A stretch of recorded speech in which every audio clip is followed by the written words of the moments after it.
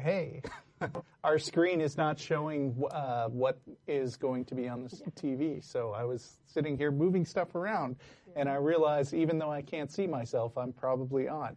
Yeah. Live amateur TV, everyone. Hello, and welcome to the Atheist Experience. I'm your host, Russell Glasser, and with me today is Jen Peeples. Hey. Welcome back. Thank you. Haven't seen you in a while. Yeah.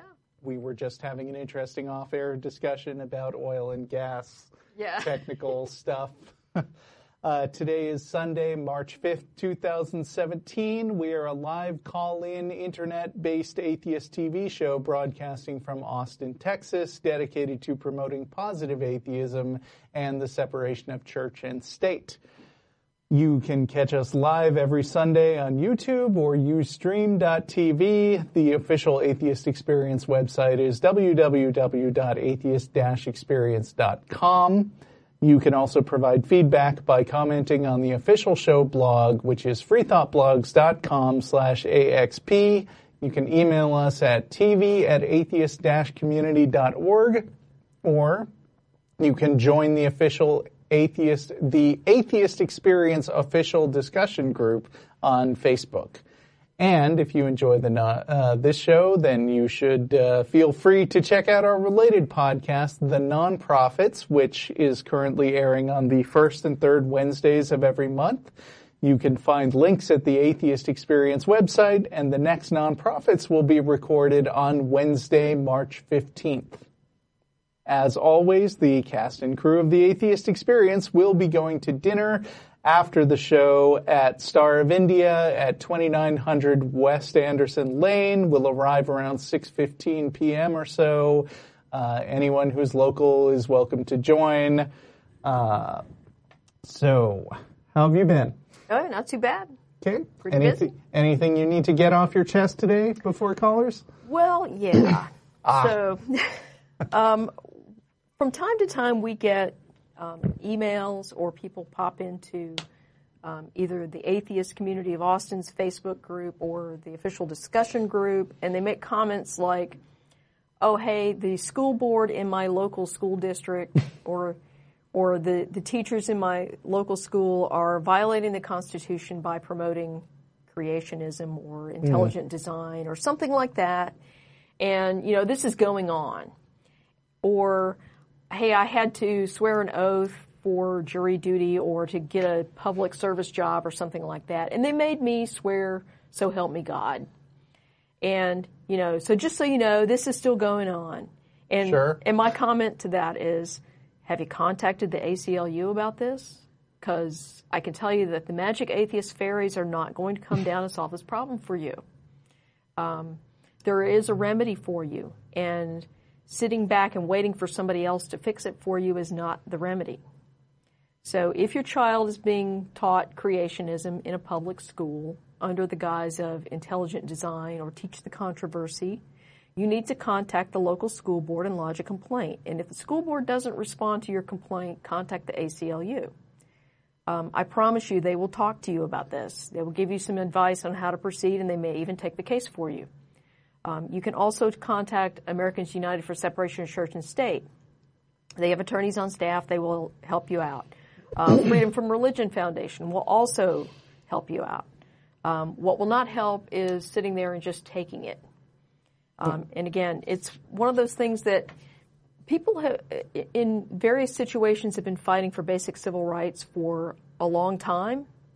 And no one from the group that was violating their basic civil rights ever woke up one day and said, oh, gosh, we got to stop doing this. It was always, they were forced to stop doing this and forced to acknowledge people's basic civil rights and stop violating them because someone stepped up and said, I'm not taking this anymore. So don't be one of those people that sets a new standard by refusing to fight for your own basic civil rights. If they're being violated, call somebody. Yeah. And, while you're mentioning the ACLU, they can always use your support. Absolutely. Back in the old days when we were on public access, we had certain rules that we couldn't promote shit. But now we can. Give money to the ACLU to have out. because they do important work in terms of protecting the civil rights of atheists along with many other people. That's right. And in fact, a lot of the cases, like I guess it was Abington v. I forget what it was, township, that was actually the case that got public or prayers taken out of public schools. It was actually forced prayers out of public schools. The case should have been Murray v. Curlett because Madeline Murray actually had filed her suit before the other one was filed. But anyway, the other case involved a minority religious family that objected to explicitly Christian prayers being forced upon their children in a public school. So it doesn't matter whether you're an atheist or if you're Jewish or Christian or Muslim or Hindu or whatever. If your religious freedoms are being violated, the ACLU will take your case because that is their mission, is defense of the Bill of Rights. Mm-hmm. So, let's see. I had a brief thing I wanted to mention. Sure. I don't know. It was just some thoughts about the last time I was on. I think it was 2 or 3 weeks ago with Phil Session. Mm-hmm. So sometimes I like to get a little meta with self-analysis of the show. I'm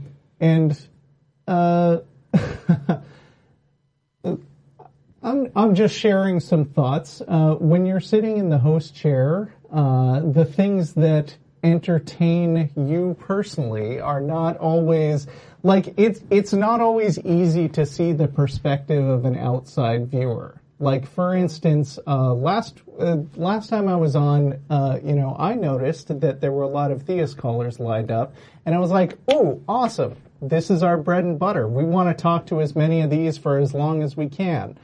And I've always known that, people who are in the viewing audience have very different tastes about what kinds of calls we like. For instance, there are a lot of people who make fun of us when we do, self-help calls for atheists. People who are calling in saying, I want some advice about how to deal with my religious relatives. There are other people who really, really like those calls, and we get a lot of feedback. There are plenty of people who complain that we don't take enough theist callers. Hell, there was one guy years ago who actually was trying to threaten and blackmail the show that he would troll us more unless we increased the number of theist callers that we took, which is actually logistically impossible for us since we can't force people to call the show. But every once in a while, I get to be on a show where the theist callers are lining up, and they're various degrees of wacky. And like I said, our audience has sometimes contradictory opinions about the way we should run things, and they are not shy about letting us know. And so, we get emails lots of people telling us what they did like, lots of people telling us what they didn't like. Sometimes they're mean. Yeah. And sometimes I am reading comments on the blog and feel like, oh, that guy doesn't like me. So in the last show, we spent a good long time talking to, first one guy who was promoting what sounded like a pretty out there conspiracy theory,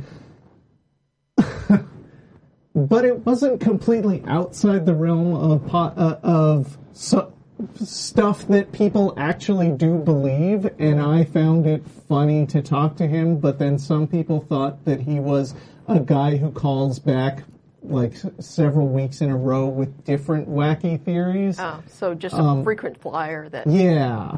And then I talked to Hamish, too. Yeah. And personally, I think Hamish is hilarious. I could talk to him all day. Some people think he's a troll. I'm not convinced.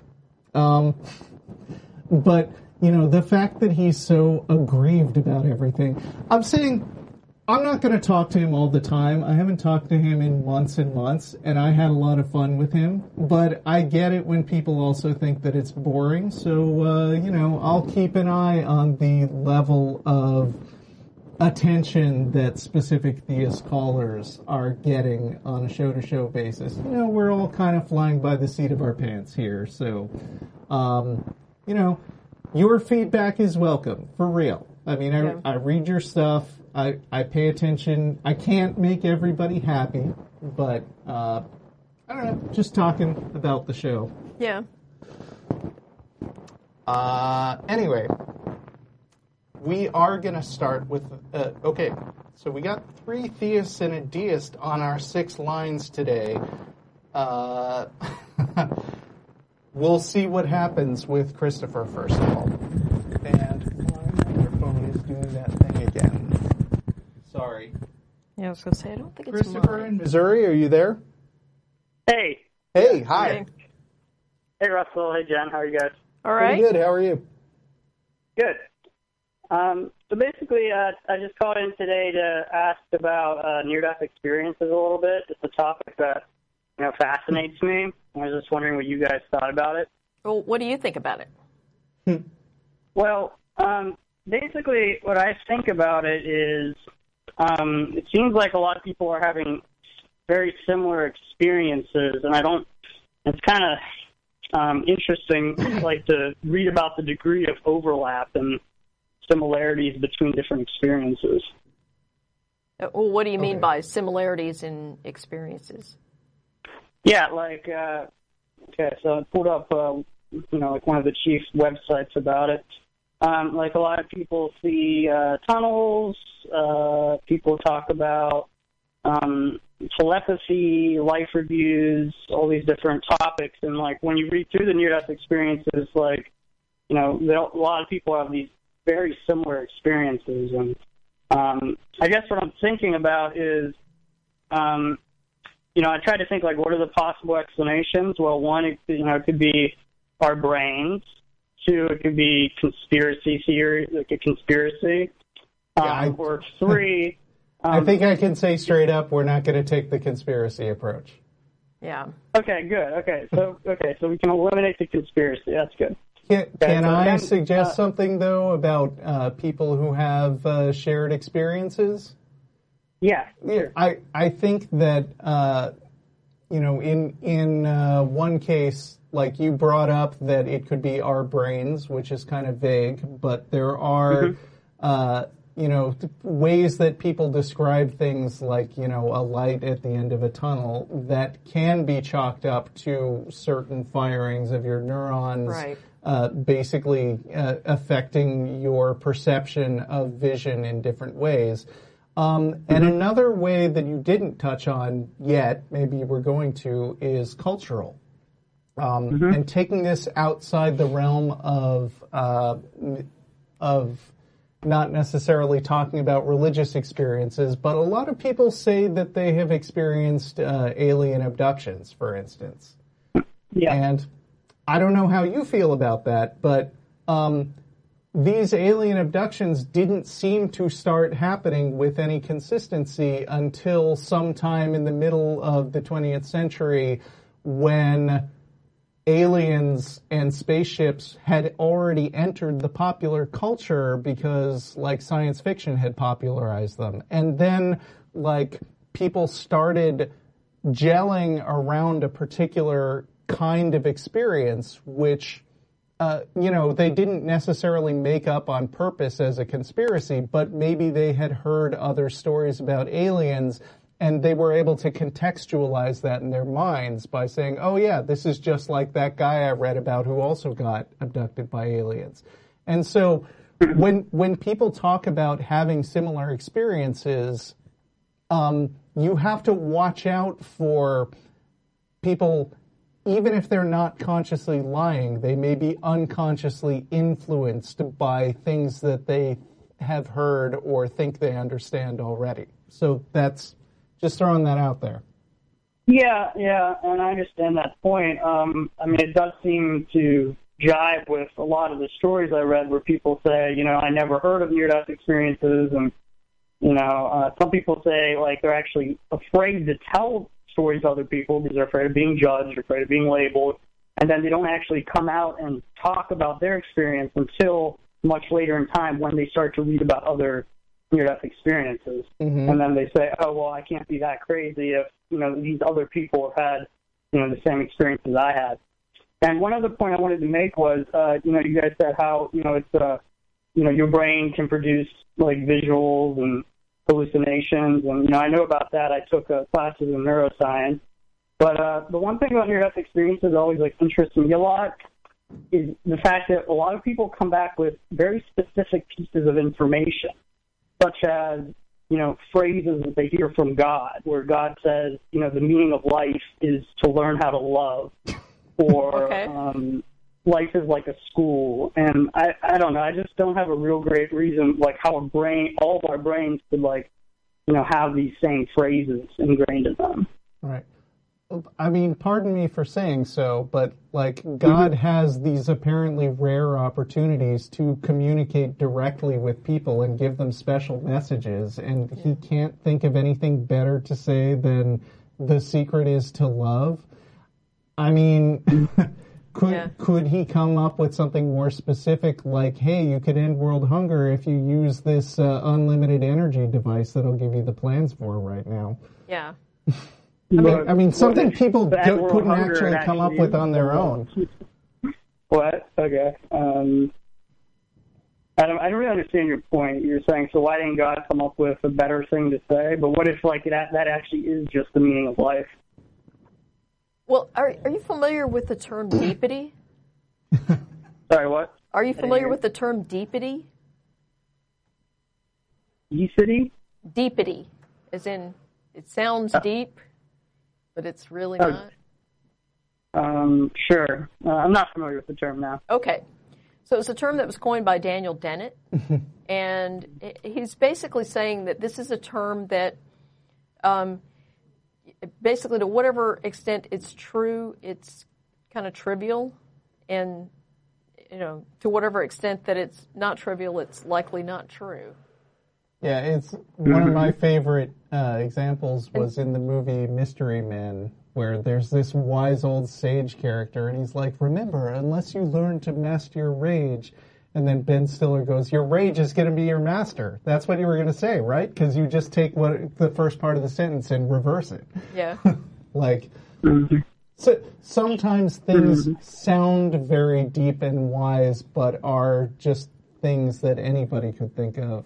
If they can't. Well, okay. But I guess my point is just, like I said, I can't think of a reason why multiple people would, unless it's a conspiracy, unless they're, like, reading other people's stories and just saying, okay, I'm just going to lie about this. No, I mean, they probably are reading other people's stories.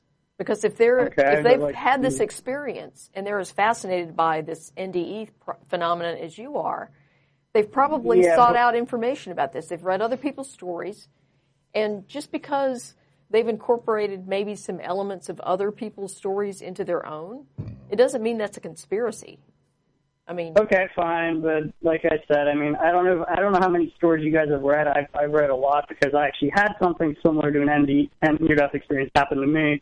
Okay. So I've read a lot about it, probably more than you guys have.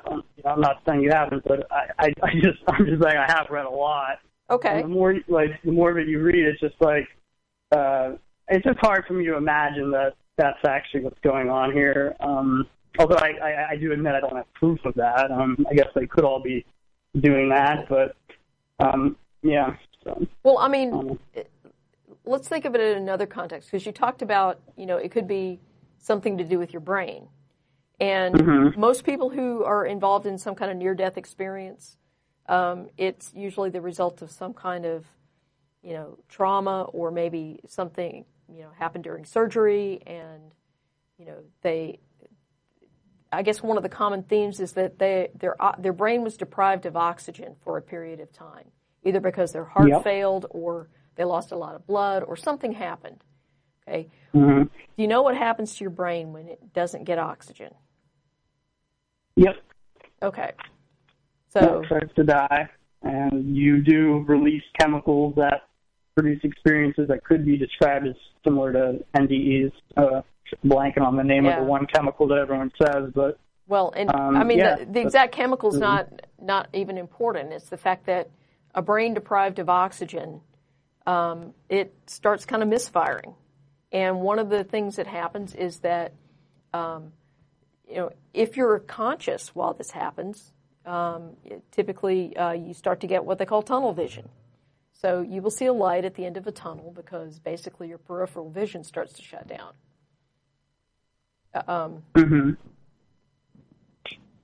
Yeah, so that's true.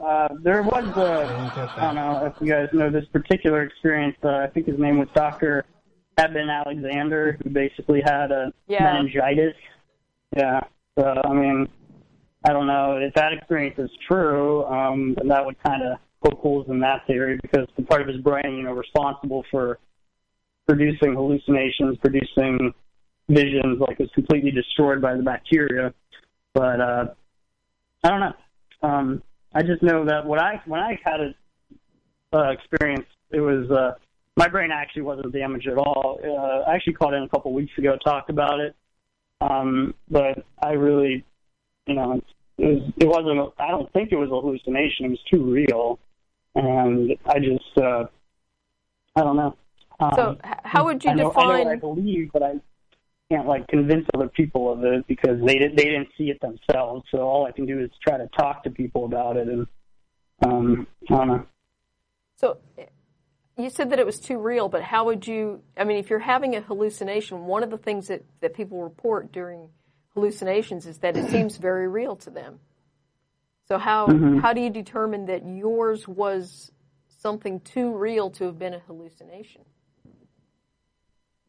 Well, I mean, I wasn't on any drugs or anything, so there was no explicit cause for it. So if it was a hallucination, that means that your brain can just hallucinate at any time, at any place, and you would have no idea that what you're experiencing is reality versus hallucination. Does that make sense? What I'm trying to say? For a lot of people, very vivid imaginary scenarios play out in their minds every night when they go to sleep. I mean, it's not just drugs. There are a lot of different situations that can cause your brain to present you with weird situations that aren't real. Okay. Well, like I said, I'm pretty sure it was real, but I can't prove it, unfortunately. That reminded me of another point I wanted to make. Okay, so sometimes when I talked to Matt, actually, he said that, if for near-death experiences, they did studies, and the studies came out negative, and he was using that as proof that near-death experiences weren't real. But the thing is, so if near-death experiences are real, now I'm not saying that proves that God's real, but it at least points in that direction. Why? Couldn't God just make the test fail? I mean, he's in control of everything, right? If he exists. So he could just make the test fail. And he would do this because, wait, let's think about this, okay? I can tell you why. So you're claiming that this being exists, that you call God, and it wants us to believe it exists, and it supposedly wants some kind of relationship with us. But it would deliberately sabotage. But it would deliberately sabotage a test designed to demonstrate that something that gives certain people access to it is not real. How does that make any sense? Well, I guess because in the Bible it says, thou shalt not put God to the test, so he doesn't want us to know for fact but this that is, he exists. But there were, according to the Bible, there were plenty of people who had direct contact with God and could attest to that. Not believe until Jesus saw him, and then Jesus made a big point about how it's better not to believe and everything, or better not to see, better to just believe on faith. And that is a very convenient excuse for religion not to have to demonstrate anything, which is great not only for Christianity, but for all kinds of New Age hucksters who don't want you to look too deeply into why their magical herbs don't actually do anything. I admit, I don't know the mind of God and like why he's like the way he is, but I did have a dream one time where, well, when you do know the mind of God, maybe call back. And by the way, even Alexander, this guy he talked about, actually there's a lot of criticism of that account. I think some on our own blog back in the midst of time. Yeah, something about that. And basically there was a 2013 investigation into his story and his medical background. And it turns out that before he published that Proof of Heaven book that supposedly recounted this near-death experience, he'd been terminated or suspended from multiple hospital positions and had been the subject of several malpractice lawsuits, including at least 2 involving the alteration of medical records to cover up a medical error. So this is the credibility. Medicine will go to any lengths to stop people from finding out the truth. I know. So, little tidbit on the credibility of this guy that you're using as your primary source for this or whatever. Anyway. All right. We're going to an atheist caller now. Mitchell in Sunnyvale, California. Hi there. Hello. How you doing? Good. All right. How are you? Good. So I want to talk about why Richard Dawkins is wrong about religion. Okay. So one of the things he says early on in the God Delusion is that, he's trying to disprove that God exists, right? Did I say that right? No, he's not. He proves that God doesn't exist. No, he's not trying to do. Have you actually read The God Delusion? Yeah, I mean, he says almost the opposite. Yeah. What does he say? He says that, I'm pretty sure he says there's no way to prove for certain that a God who doesn't want to be found doesn't exist.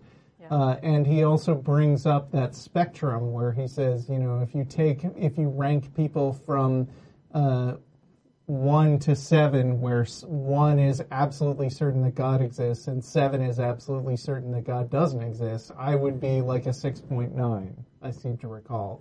So, I think that Richard Dawkins would object to you characterizing him as saying that he thinks it's proven. Well, yeah, and not only that, but I think his position is that it's really not his job to prove that a God doesn't exist. That's fine. Sure. And that's not what I just wanted to sort of establish that. And that's fine. You can go that route. No problem with that. One of the ways he does it is he says, he is arguing a little bit about, his 6.9 position where he says, who designed the designer? He does say that in God Delusion. And that's one of the ways he argues that there's no evidence for God, which is, I agree with. But it's really where he stops arguing about whether God exists or not. And he starts to talk about, a little bit later, why people have religion. And he's talking about priests manipulating the gullible, stuff like that. But he sort of doesn't follow. Well, there's a couple different points, but the first one is about who designed the designer. He sort of says, well, a priest just happened, or a shaman just happened to have this idea that he could manipulate his flock, if you will, by, talking about this thing called God, and that they'd all fall in line for various reasons, or whatever reasons he says. But he sort of forgets about who designed the designer. He's sort of just dropping this idea that some priest just came up with it out of the clear blue sky and started to get people to respond to that. Okay. If people, it doesn't make any sense that they would respond. From our point of view as atheists, we'd say, what are you talking about, priest? It's ridiculous. God, something that's out there in the blue that you can't see? The point is, there has to be a predisposition in people to have this belief. It isn't that the priest just suddenly decided that this was a way to manipulate people. It had to, the religion part of it, the belief in God part of it, had to pre-exist to have any leverage in the first place.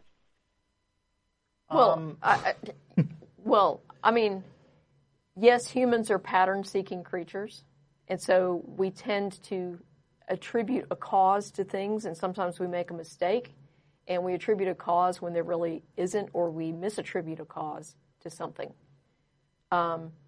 And if you were interested in manipulating that tendency in humans, religion is a good way to do that. And I mean, that's right, but it only because it exists in the first place. I don't think that I personally wouldn't go so far as to say that religion is a predisposition. I would say instead that people are gullible generally, like including me. I mean, we are easily misled, especially when someone provides what seems to be a very neat explanation for some event. And especially when that person projects an extreme amount of confidence or certainty in something they have no way of being sure about. Right. And if the event inspires fear or loathing or some strong emotion in people, I think it gets even easier for someone to manipulate that. Well, again, all I can say is that it falls back to the idea that you can't manipulate somebody regardless of their predispositions for cause and effect, that this invisible thing out in the sky somewhere in the heavens is a legitimate way to look at it, to assign cause. You can totally manipulate people for plenty of reasons. They don't have to already believe something for you to convince them of it. So you don't think this idea...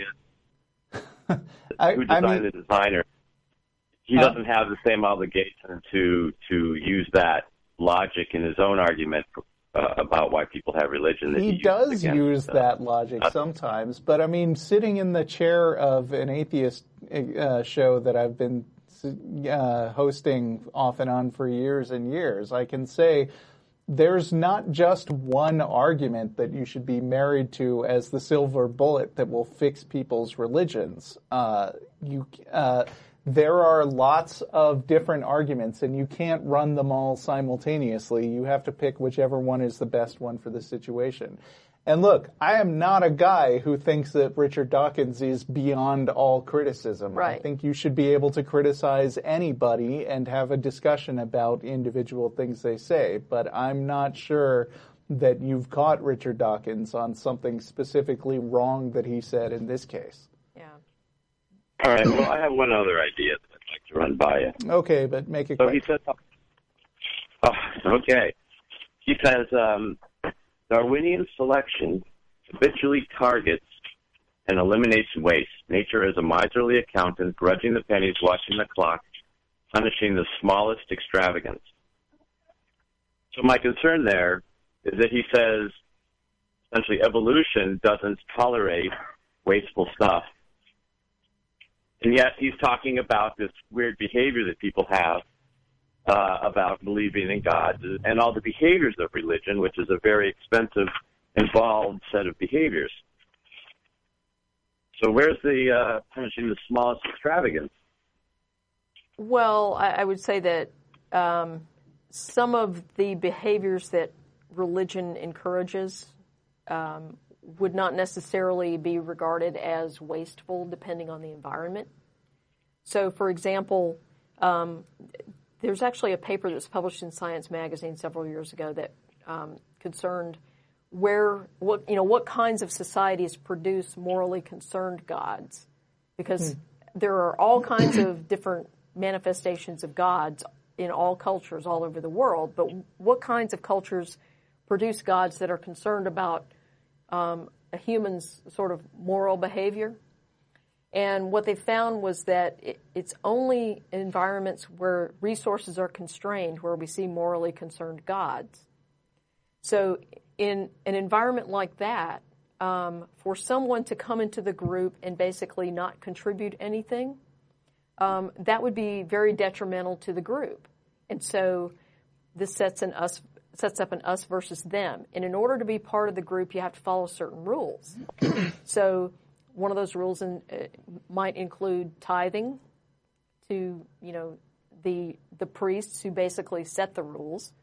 The other one might be that there is always this entity watching over you all the time, and if you break one of the rules, like if you steal food or, violate some kind of rule within the group, that's a sin, and that's punished by whatever the religion prescribes. But yeah, I mean, this idea that you can't be a freeloader because somebody's watching you all the time, that might be, very beneficial to somebody's survival in a resource-constrained area. Right. What you're saying is that there's a potentially beneficial purpose, that it's I wouldn't use the word purpose. Evolutionary term. I wouldn't use the word purpose, but I would say that sometimes religion happens to be beneficial in the sense that it doesn't kill you and it maybe helps you survive in certain situations. There are there are traits that I wouldn't consider necessarily good in people, like, for instance, violent, aggressive behavior, for instance, might be bad for society as a whole, but if it makes you, kill somebody who's a rival for limited resources, that happens to be adaptive, even though we find it morally inappropriate. Right. And, so the ways of getting along in a complicated society are kind of difficult to nail down, which is why a lot of times I'm skeptical about things like evolutionary psychology, which kind of gives pithy answers to, the question of why we behave in a certain way. But so I wouldn't presume to explain exactly why religion exists and continues to exist, but I would say, it's a little too glib to just say that religion is always bad for you in the long-term survival sense. I happen to think that believing stuff that isn't true is bad for your psyche in a lot of ways. Well, right, but at the same time, the fact that it does exist and has existed for so long suggests that there has to be some kind of adaptive reason that it continues to persist. Maybe, but maybe it's just a shit happens kind of side effect. I mean, remember that people have only been literate for a few thousand years, which is an eye blink, and it's hard to get real specific about how evolution influences a population in such a short period of time, which a lot of biologists would say isn't even enough generations to really measure a tangible effect. Well, that's literacy. Religion's been around at least 50,000, maybe 100,000 years. Yeah, and but again, the point is, if Dawkins is saying that nature is a miserly accountant punishing the smallest extravagance, that's enough time. Now, evolution works on the order of millions or billions of years. We're not talking about, maybe not billions, but tens or hundreds of millions. Yeah. But they've also found in genetic studies that things can move much faster as well. Yeah, if they have really short life cycles, they can. Yeah, but I don't know that you could claim that outside of our willingness to attribute a cause to things that we see, and to sometimes misattribute a cause, I don't think you could argue that there's a genetic basis for religion. Mm-hmm. Well, I would, but that's not this call. All right. Okay. But the point is, you kind of. Okay. No, I think we try not to spend too much time on one caller, so I just want to say thanks for your call, and we'll talk to you again sometime. All righty. Okay. Bye. See ya. No. Wait. Oops. Sorry. Dan in Atlanta has been on for a while. How are you?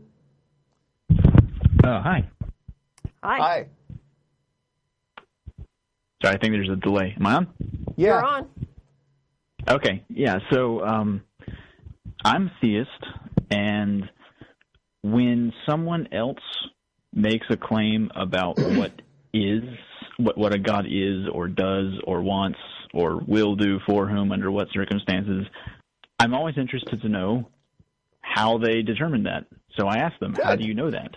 Good question. And the usual reaction I get to this, even from my, the usual reaction I get is, they basically assume immediately that I'm not only saying that they're wrong, but that gods don't exist at all. Okay. And so they immediately frame me as, an atheist, and it's gotten to the point where even my family seems to suspect that I'm an atheist.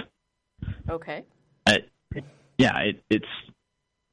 Well, now, personally, I would say if you can't beat him, join him. Yeah. Maybe you should consider it. Are you an atheist? No. Oh, okay. But I wouldn't make a factual assertion about what a god is or isn't, because I have absolutely no basis on which to do such a thing, which is... Okay. Yeah. May I ask, what flavor of theist are you? Where do you get your inspiration about that sort of thing? Mainly from old Germanic poetry. Okay. Did they know? I mean, where do they get that information? So wait. I don't. Well, I don't quite get that. It's not a claim about. Right. It's not a claim about nature. It's social ideas. Mm. So I guess for I don't example, understand the answer to the question, because I think you were asking what kind of theist is. Yeah, like what do you? I mean, would you identify as a Christian or what? Oh no. Okay. No, I worship the old Germanic pantheon. Okay. That's weird. All right. But fine. Yeah, I guess so. Why? Why? Well, I guess that's a complicated question to answer that would probably take a really long time. I mean, forgive me for saying so, but you're like, you've got a very non-mainstream kind of religion, and I'm not at all surprised that people would identify you as an atheist, since you don't believe in anything they recognize as God. Yeah. Right? Yeah, if you don't believe in their God, it's like you don't believe in any gods. Yeah, right. I have a hard time believing that you are surprised in any way by that. Do you think that these old Germanic gods are real and have minds and exist and influence things? I'm not quite familiar with your type of religion. That's totally okay. Most people aren't. Okay.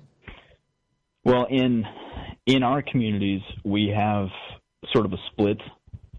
We have hard polytheists who believe exactly as you just suggested, and then we have soft polytheists who generally accept that these gods are archetypes of of social values or personifications of nature. Okay. And I fall into the latter group. So you don't actually believe the gods exist? Yeah, I'd almost say go ahead and believe that, but you're not believing in a god. Yeah. That doesn't sound like much of a god to me. Yeah. I mean, that's almost like satanic temple kind of thing. It might be. I'm not too familiar with them. Well, I would point out that in almost any circumstance other than a discussion about epistemology, you would not be able to tell the difference between a soft and a hard polytheist. What about the difference between a soft polytheist and an atheist? Yeah.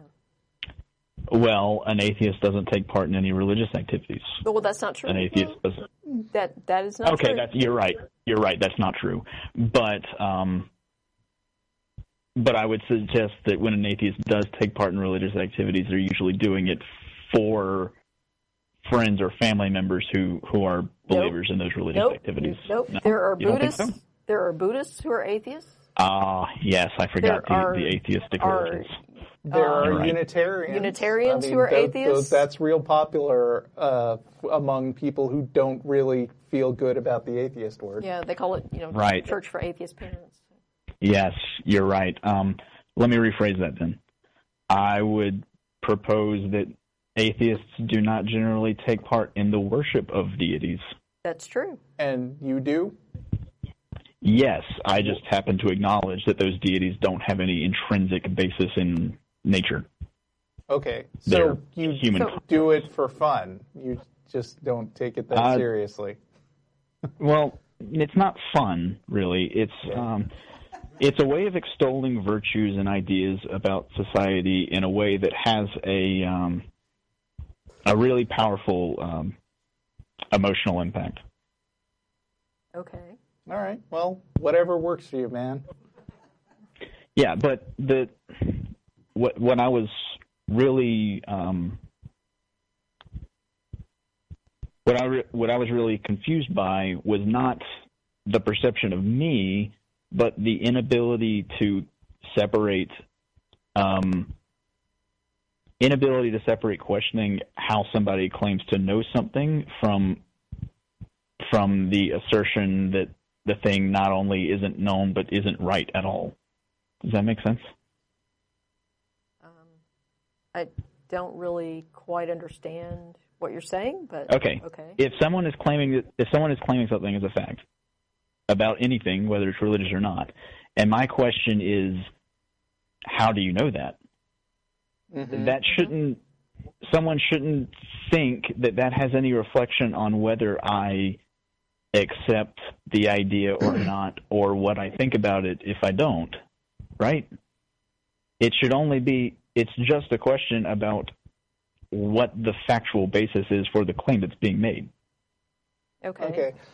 I guess what I would say to you is that the quality of being skeptical and generally trying to get at the root of knowledge is something that not a lot of self-identified Christians, and I'm sure that's most of who you know living over there in Georgia, have or consider to be a good thing. And so, I think that skepticism is identified with not just atheism, but with wickedness in general. Yeah. Now, the other thing is, are these people, when you ask this question, are they aware of your religious beliefs? Usually no. Okay. Right. But if asked, I'm usually, right. At least in those circumstances, I'm willing to say, hey, I'm not an atheist. But it seems weird that people would get that impression at all. People aren't psychic. They can't. Yeah. I mean, who would predict that you have this obscure Germanic thing?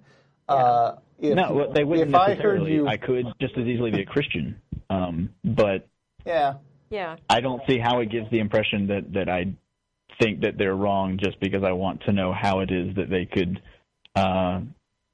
could claim to know about something which nobody could possibly know about, even if it is really real.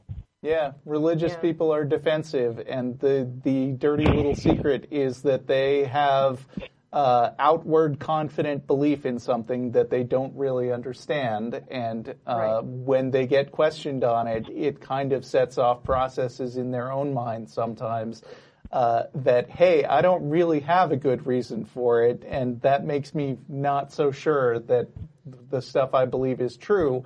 And so they project that onto you, like, this guy is saying what I don't believe is not true. Persecute the infidel. Well, one question I always like to bring up, especially when I'm talking with the really hard polytheists, is what would have happened if an ancient Greek had actually climbed up Mount Olympus? Nothing. They would have gotten to a mountaintop. Yeah. Yeah. Exactly. And they all must have known that, right? Like, if they really believed that there really were gods really at the top of that mountain, surely they would have gone up there instead of building these giant temples out of marble. Yeah, and I guess understanding that that's the case, it must also feel very safe to have this vague, ill-defined type of religion that doesn't have a Mount Olympus to climb.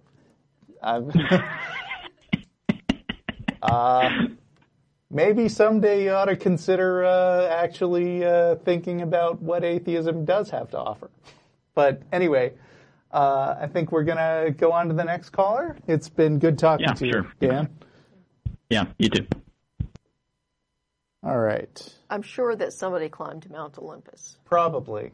I mean, was Mount Olympus is real, right? Yeah, it's like the highest. I'm so bad at geography. Yes, I'm sorry. It's the highest mountain in I believe Greece, and I'm certain that someone climbed it and probably came back down and said, "Hey, man, there's nothing up there."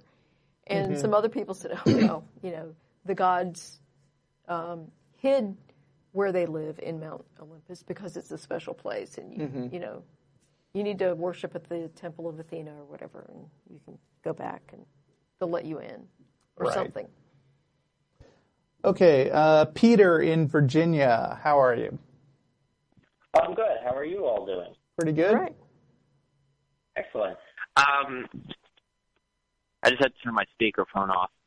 This call is, I'm sort of piggybacking on the shoulders of the caller earlier who was talking about near-death experiences. Now, as an atheist myself, I don't think near-death experiences are indicative of any sort of anything supernatural or any sort of God or heaven.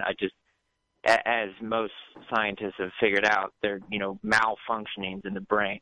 But I did think it was interesting that one thing you talked about was sort of how vivid some of these experiences can be, vivid in such a manner that they are almost indistinguishable from reality. And there's also this element of, it's almost as though when people have these experiences, their sense of time is warped in such a sense that it can make the experiences last much longer than they actually last.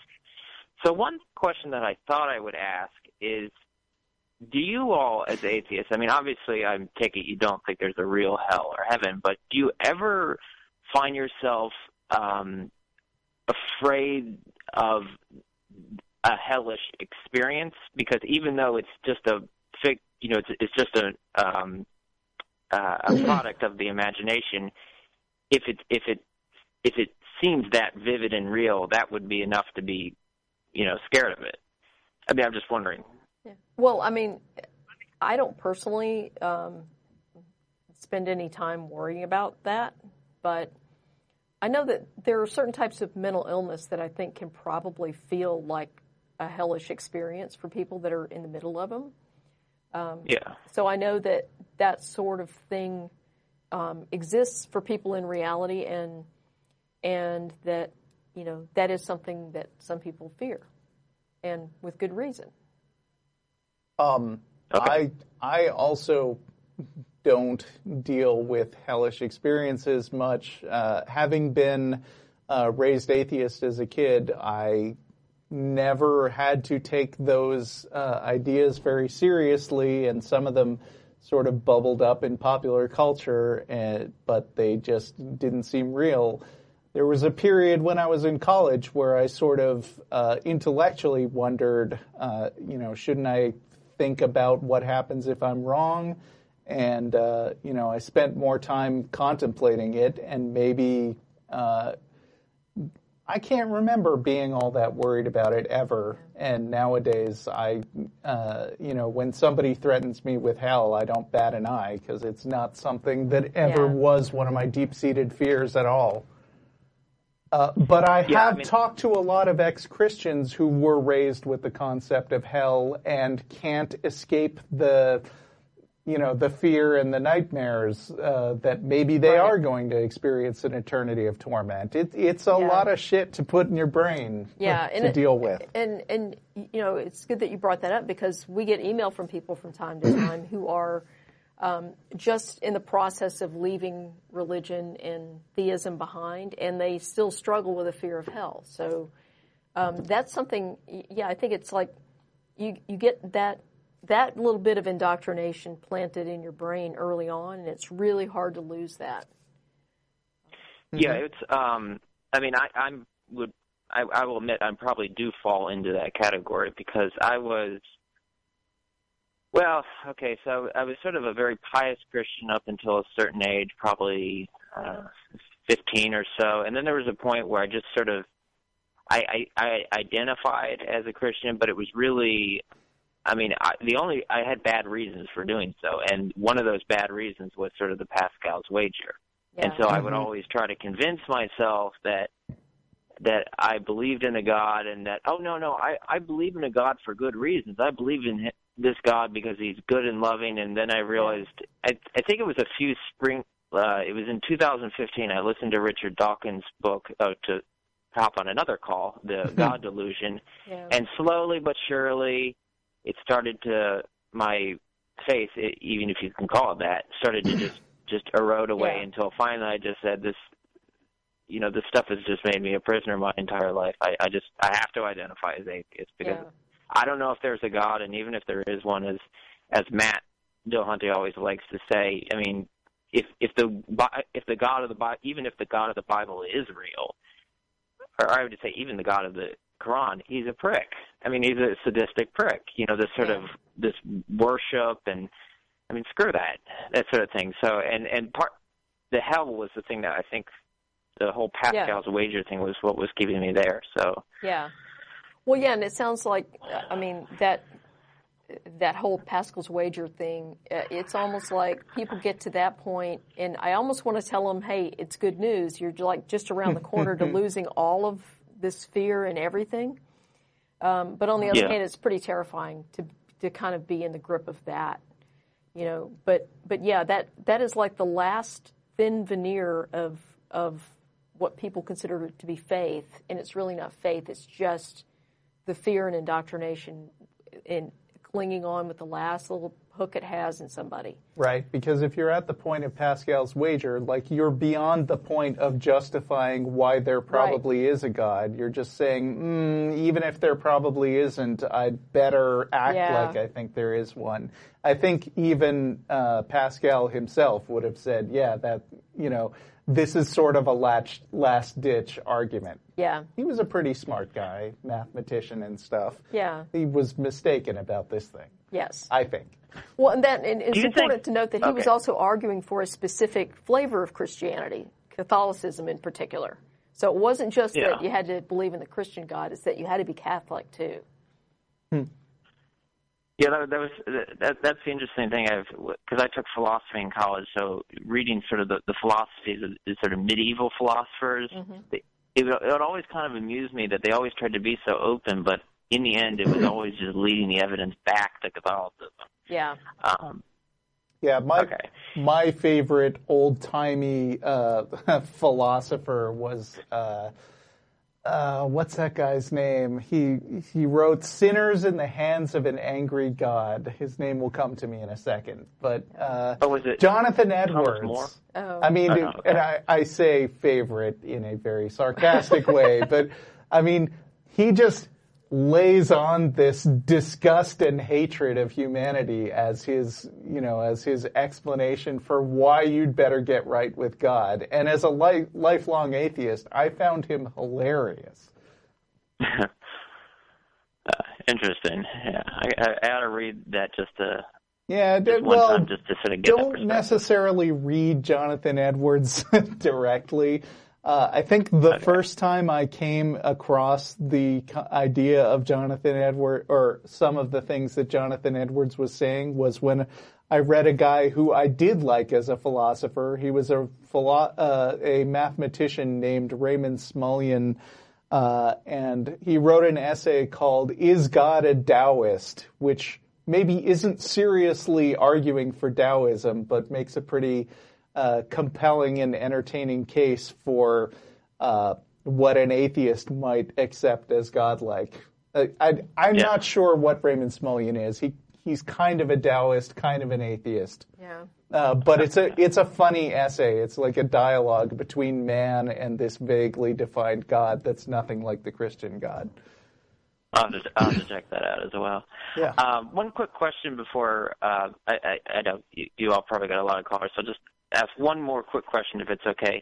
Do you all think, I just thought of this during the midst of the call, do you all think there are instances where the notion of Pascal's wager could be applied to sort of secular concepts? Like, I mean, I almost, if somebody wanted to say, let's say you're talking about something related to terrorism or something, and I don't know what the circumstances would be in which you'd have Pascal's wager, but it'd be like, if you're wrong, there'll be a terrorist attack? You know who made that exact argument? Dick Cheney.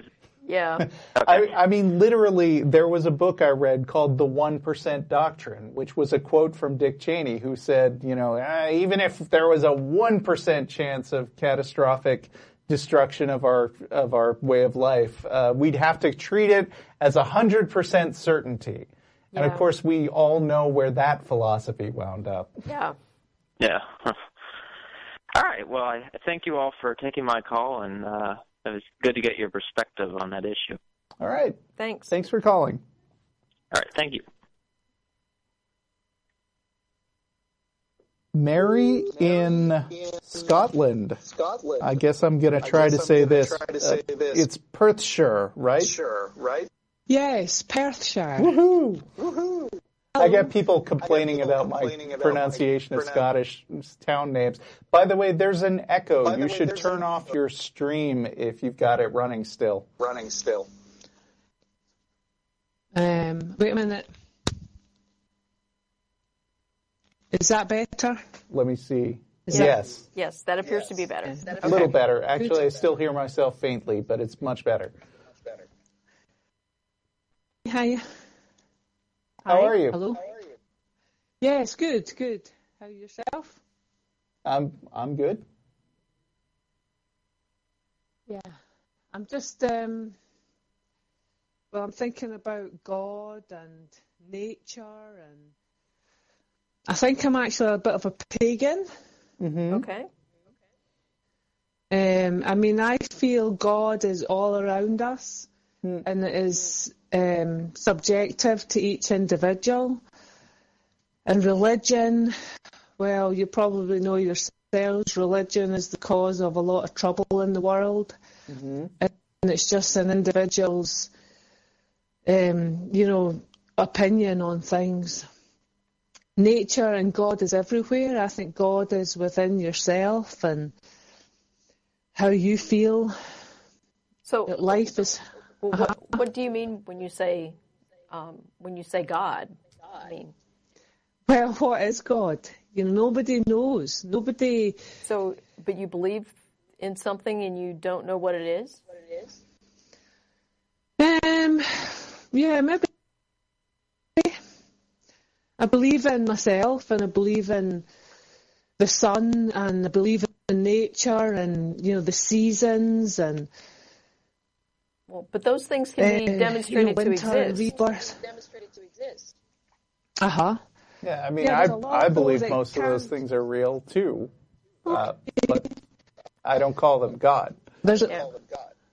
Okay, well, maybe it's just people's definition of God that needs to be looked at, and also just because something can't be proved at one time doesn't mean that it doesn't exist. For example, hundreds of years ago, the Scots believed that plants grew at night in a good full moon, yet it wasn't proven. Yeah, I'm sure hundreds of years later, they did prove that plants grew. I know it's maybe a little bit facetious, but you don't know. Nobody knows, and that's the thing. Well, but the thing is, I believe maybe that if you assert that this thing you're calling God has some impact on the real world, then we should be able to test that. And so every time people have tried to test that impact on the world, it's failed. So at some point we can conclude that this thing that people are claiming doesn't exist. What about people like Betty Shine and Michael Benteen and even John Edward, things like that? People like that. I mean, ultimately, I know people want to believe that your mind energy goes on, and all that is left when anybody dies or whatever is love. Love is all there is. I know I don't mean it to sound, it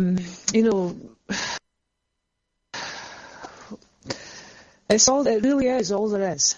It's not, what's the word I'm looking for? It's not, I can't think just now, but it really is. That's true. Love is all there is. But what do you mean by that? I mean, when you say that when you're gone, all that remains is love, what does that even mean?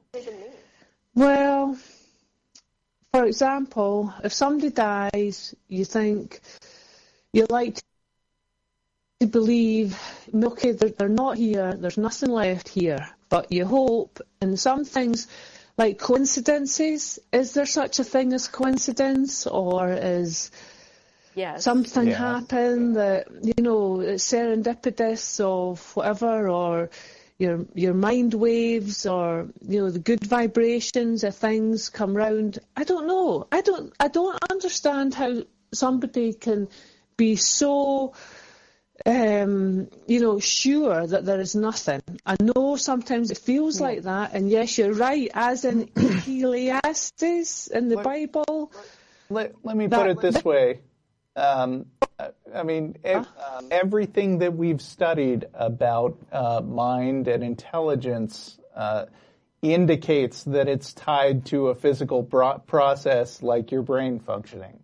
And if you shut down the electrical impulses to your brain and things stop happening, the minds of other people keep going on, and they remember things about you, and that's real. To the extent that memories are real, and that's a whole different rabbit hole. But, there's all indications that the idea that a personality or a consciousness keeps going on after the physical death of your brain is mostly wishful thinking. I mean, it could happen. It is nice to think that it would happen, because it's sad to lose somebody that you love, and it's also sad for me to think that someday I won't be around living and having a good time anymore. But there's not currently any reason to think otherwise. I think we all pass into legend at some time or other, and that's fine, but who knows, maybe at the time of death or for like a wee while after, that you're able to sort things out before you move to some other dimension, or before you go in, into peace. I don't know. Yeah, well, nobody knows though. It's very nice and tempting wishful thinking. Yeah. There's no denying it, and it's why there's a lot of literature and movies and stuff that speculate on what might happen after you die. But that's really all it is, as far as we know, is speculation and human creativity making stuff up. Well, one could speculate also that there is oblivion, and as in that Marcus Aurelius says, it is oblivion. There's nothing. Yeah. Mm-hmm. So enjoy your life, because this is heaven. Sure. We're heaven on earth, and as above, so below, whatever. So enjoy it, eat well, drink well, work well, be thankful you're alive, because you're a long time deed. Right. Yeah, well, I think we can agree on this, which is basically, if there's an afterlife, we have no way of knowing what it is. We have no way of knowing what might impact or influence on it. So you might as well just live the best life that you can, regardless of what you think will happen next. And maybe we'll be pleasantly surprised. Who knows? Yeah. Yeah, that would be nice. Okay. Right. Yeah. Right. Okay. Thank you very much. Thanks for calling. Thank you. Bye-bye. Good night. Bye. But I don't think we will. Yeah.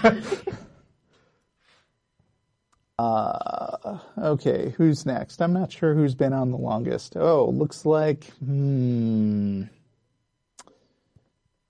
All right. Joel in Alabama, how are you? Hello. I would like to give an argument for reincarnation. Okay. And it doesn't involve anything supernatural. That's interesting. Let me... Wait, I think I know where you're going to go. Okay, let me just read three short paragraphs, then we can talk about it. Patterns recur in nature. Awareness occurs in patterns, therefore awareness recurs in nature. Wow, that's a lot to unpack already. Yeah. I know.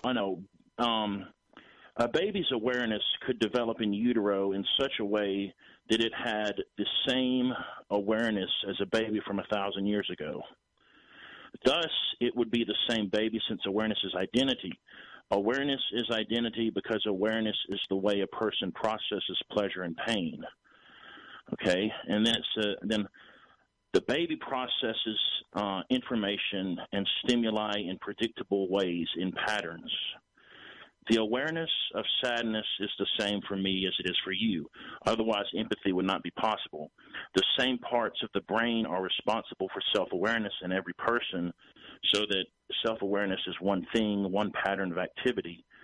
But more importantly, it's the same feeling for everyone. I would say similar. I wouldn't say the same. Well, let me ask you this. Okay.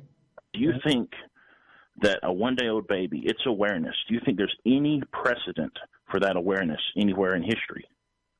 What do you mean by that? There have been billions of babies. What are you talking about? Yeah. Okay. So if there's a precedent for it, why can't we say that it has the same awareness as a one-day-old baby that was born prior, maybe 1,000 years ago? Because it's like saying that these two snowflakes are both snowflakes, so they're the same snowflakes. No. I mean, I know that's a bit of a cliche, but no. It's not the same as saying two physical things are the same. Because I'm not suggesting that a physical object can cease to exist and exist again, but the same thought can be thought more than once by numerous people. Again, I would say similar thoughts can be thought by more than one people. Well, forgive me, I'm a computer programmer, so I'm really, really precise. They're not pointers to the same object. They're copies of it. Yeah. Well, if I said that's the pot calling the kettle black, that's the same. That's the same phrase that's been used. Yeah. No. I'm saying if I say that. Okay. If I say that's the pot calling the kettle black, that phrase has been used millions of times, and it's the same phrase. Sure. So there's a differentiation between saying awareness recurs in patterns and saying that a physical object can recur. I don't think a physical object can recur. I think the patterns of awareness can recur. And so, it is. I can have the same emotion as someone else, because it's the same patternation in the brain. Yeah, but let's run with your example. If you say the pot calling the kettle black, you and I have different experiences and backgrounds, and so it might trigger different kinds of specific thoughts when you say the pot calling the kettle black. I mean, somebody who lived in 19th century England, where I'm going to assume that they said that all the time, as opposed to now, like the first time you hear that phrase, if you're maybe a teenager or something, you're like, what are they even talking about? What do pots and kettles have to do with this? And maybe you come from an environment where it's a point of pride to be criticized in a particular way because, you're contrarian. And so the feelings or thoughts that it triggers when you hear the same cliche are similar to each other, assuming you have a shared context, but they're not the exact same feelings in your brain, or at least there's no way to know. But they could be. I mean, two snowflakes could be identical, but they're generally not. It's really unlikely. It's not the same, because to say, like, for instance, I have a heater in front of me. If I throw the heater into a volcano and it vanishes, I'm not going to produce the same heater later on. But the way in which, I can say that I dance the same dance more than once, or I think the same thought more than once. It's possible to think the same thought more than once. They're similar. They fall into the same category. That doesn't mean they're identical. But would you admit that it's possible for it to think the same thought more than once? In the same way that it's possible for two snowflakes to be exactly the same, technically, yeah. But is it likely? But this is, is it likely? Yes, I think it is, because here's in the basic argument. The basic argument is sound if you consider that awareness is a pattern that recurs in nature. Patterns recur in nature. Awareness occurs in patterns. Therefore, awareness recurs in nature. Well, I do think that, like when you talk about sadness, it's a certain patternation in the brain, and the sadness I experience, it's definitely possible that it's the same thing you experience. Okay. It's not possible. You see what I'm saying? No, well, I mean, I see what you think you're saying, but I think it's way too vague to nail down an exact, a real answer. I mean, at this point, it just seems like we're arguing over what kind of words to use, and you seem very keen on convincing me that they're identical, and I'm not convinced. I don't know how much farther this conversation can go since we're kind of talking past each other. Well, I definitely believe that the argument is sound, though. Okay, I don't. I'm unconvinced of that. You don't? Why not? Yeah. Because you believe it's not. Because you can't. Well, if you say that, I mean, here. What about? Okay, this is like the fine-tuning argument. How likely is it that we would be here today, given all the conditions and causes that had to come about exactly right, and yet we're here? And so, and if there's a multiverse, it may be possible that there are like parallel universes in which there are humans. I could end up there. I could end up. Mm-hmm. I'm not sure this is helping your argument. Yeah. Well, but it is because I'm opening up more possibilities. I'm saying there are more possibilities. No, trust me, it's not helping your argument. Well, if you believe there's an infinite multiverse, there would have to be. But we don't. We don't. I mean, or we don't assume that there's an infinite multiverse. But okay, but let me get back to the original argument. Okay. There doesn't have to be even another world because, like I say, these patterns of awareness are definitely repeat. I mean, they repeat within our own lifetime. Yes, you keep saying that, but you've not demonstrated. I'm dropping him. I'm sorry. Yeah, that's fine. Yeah. Asserting the same thing over and over again doesn't actually establish that your argument is sound. Right. Okay. Where are we going next? We are going to Jacksonville, Florida, where we will speak to Terrence. Hey guys, how you doing? All right. Good. How are you? All right, I'm doing fine. This is actually the first time I actually called. I'm surprised I actually made it. Well, welcome. All right. Well, I am currently an atheist, but I've been raised as a black Protestant for my entire life. So I've been indoctrinated because my mother, she's really into it. And I also have been raised, I also went to private school and learned about God and all that. It's not until at 30 from last year that I really started looking into everything that I taught about, because everything that I've been taught my entire life, I have my skeptic, but I actually know that it's not real, none of it. And it really did screw me over when it comes to education and everything.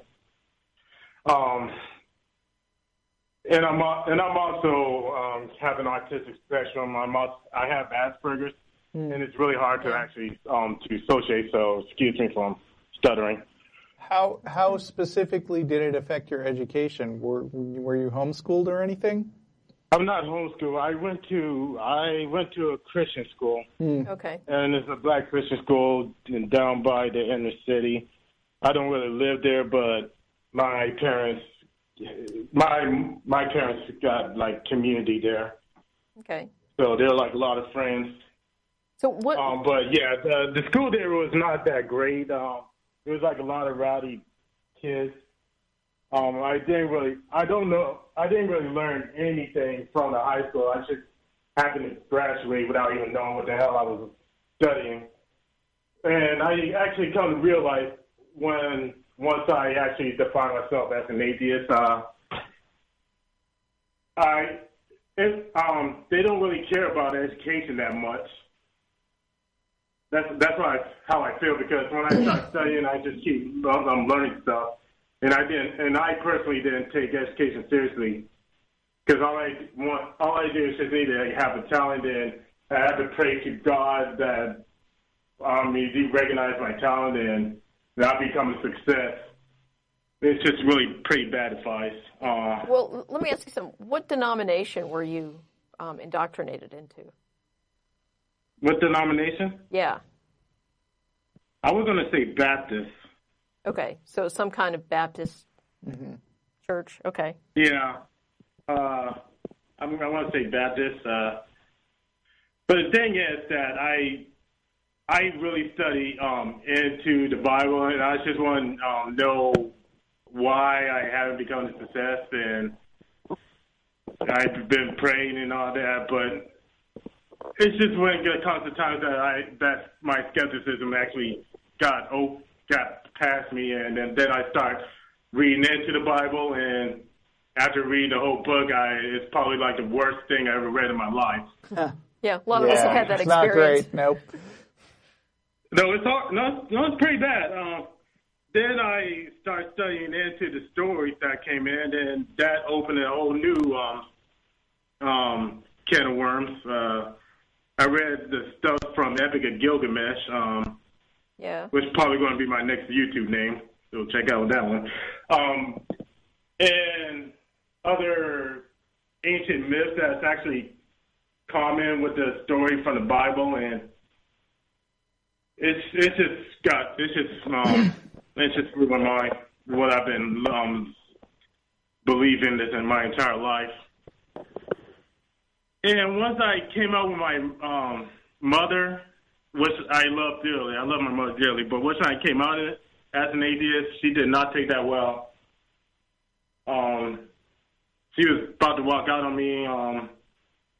And sometimes when I come to visit, a topic like religion comes up, and she keeps bugging me of what do I believe, and I was like, I don't believe anything in the supernatural, and that argument started exploding, and I know I can't really talk to her because she just screams out that stay away from me, devil, and it really breaks my heart. Because I don't have any friends, and I'm autistic, so it's really difficult for me to actually find a community there because I'm pretty much the only black person in my family or in my community that's actually an atheist. Okay. Well, I promise you're not the only black person in your community who's an atheist. Yeah, I know I'm not the only black person. It just feels that way because I'm on my own on that. Yeah. My entire family is theists. And only a few of them would actually talk to me about it and feel badly and confess to me otherwise. Yeah. So basically, deconverting like you did and then revealing that you're an atheist to your family has caused some problems for you, namely that your family took it poorly. And well, mainly my mother. My father was a bit open-minded and tried to understand what I'm at, but I don't know how about that. But yeah, it actually made a ridge, and I probably might not be around them for too much longer. Yeah, but at the very least, we don't talk about our religious belief. Yeah, because that was just going to open up a big conflict. Because nobody in my family ever been deconverted like that before. Yeah. Well, and not talking about it may be the only way to preserve the relationship. So if if they agree not to basically push their religious beliefs on you, and you agree not to talk about your lack of belief around them, then maybe that's the way to go forward and still maintain a relationship with them. If that's what you want.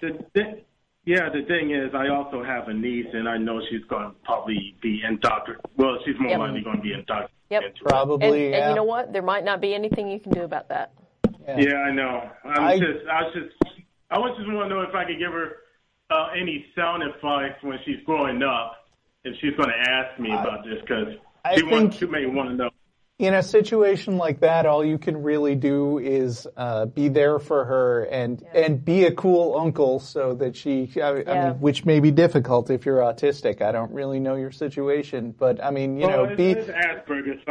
It's Asperger's. Sorry, my mistake. Yeah. But I mean, with Asperger's, like sometimes it's a little challenging to relate to people, but I know it's not impossible. So, I mean, be approachable, be someone she likes, and, if she starts to have doubts that she can't discuss with her parents, maybe she'll come to you. But, I mean, also do not assume or tie up your entire sense of self-worth in fixing your niece's life because,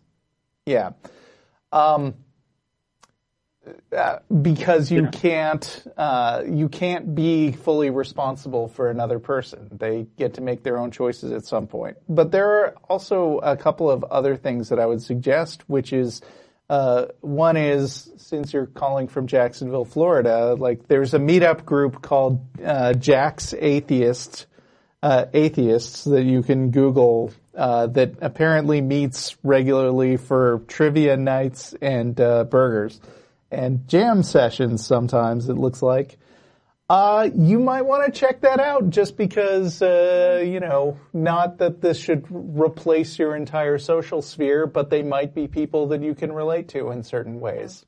Well, the other thing, too, is online communities. There's a lot of online communities on Facebook, on other, I guess, online type social network, social media that you can take advantage of. And, as someone with Asperger's, maybe that would be a more comfortable kind of social outlet for you. Certainly. Yeah, I'm also thinking about going back to YouTube and start commenting on the issues I'm having with the black community when it comes to religion and stuff like that. Yeah. So that's what I'm also planning to do. Yeah, and another thing I would say is, like, it's great that you've come to some conclusions and felt comfortable deconverting. And I know from talking to a lot of people that sometimes when people leave religion, all they want to think about is atheism for a while and looking up better and better ways to debunk religion. And, that's cool and all, and I encourage that. But also, don't let it occupy all your time, because there's a lot of other things. Like, for instance, you said that you don't feel like you got a great education. There's a remedy for that. I actually totally agree. I totally agree with that. Yeah. And because of that, I'm actually going back to school. Very good. Going back to school. Yeah. I'm at community college now. Go back to school if you I'm can, really and if you can't, pick a topic that you're interested in and read something that has nothing to do with religion. Learn a language or something. Yeah. But you said you're going back to community college, and that's great. Yeah. Listen to an ebook. I think that's fantastic. Yeah. Go do the community college thing. Also, it will bring you in touch with a lot of people who aren't just your immediate family who frustrates you. Yeah. Yeah, it's actually a great thing. I'm actually studying human anatomy. Oh, good. Good. So, cool. So I'm actually having a lot of fun. I saw a lot of interesting stuff. That's good to hear. Yeah. Well, thank you very much for your time. Okay, man. Thank you. Good luck. Good to hear from you. All right, thanks. And with that, I think we are about out of time. Yes. One thing I didn't mention is that the atheist community of Austin has a new financial advisor, Phil Ferguson, who's going to be visiting us, and he's going to be a guest on the show in a couple of weeks. Tracy Harris is going to be hosting, and I've seen him at a couple of conferences, and he's a fun guy, so you want to check that out. And so we here in Austin are all headed for Star of India for dinner. Hope you'll join us, and see you again next week.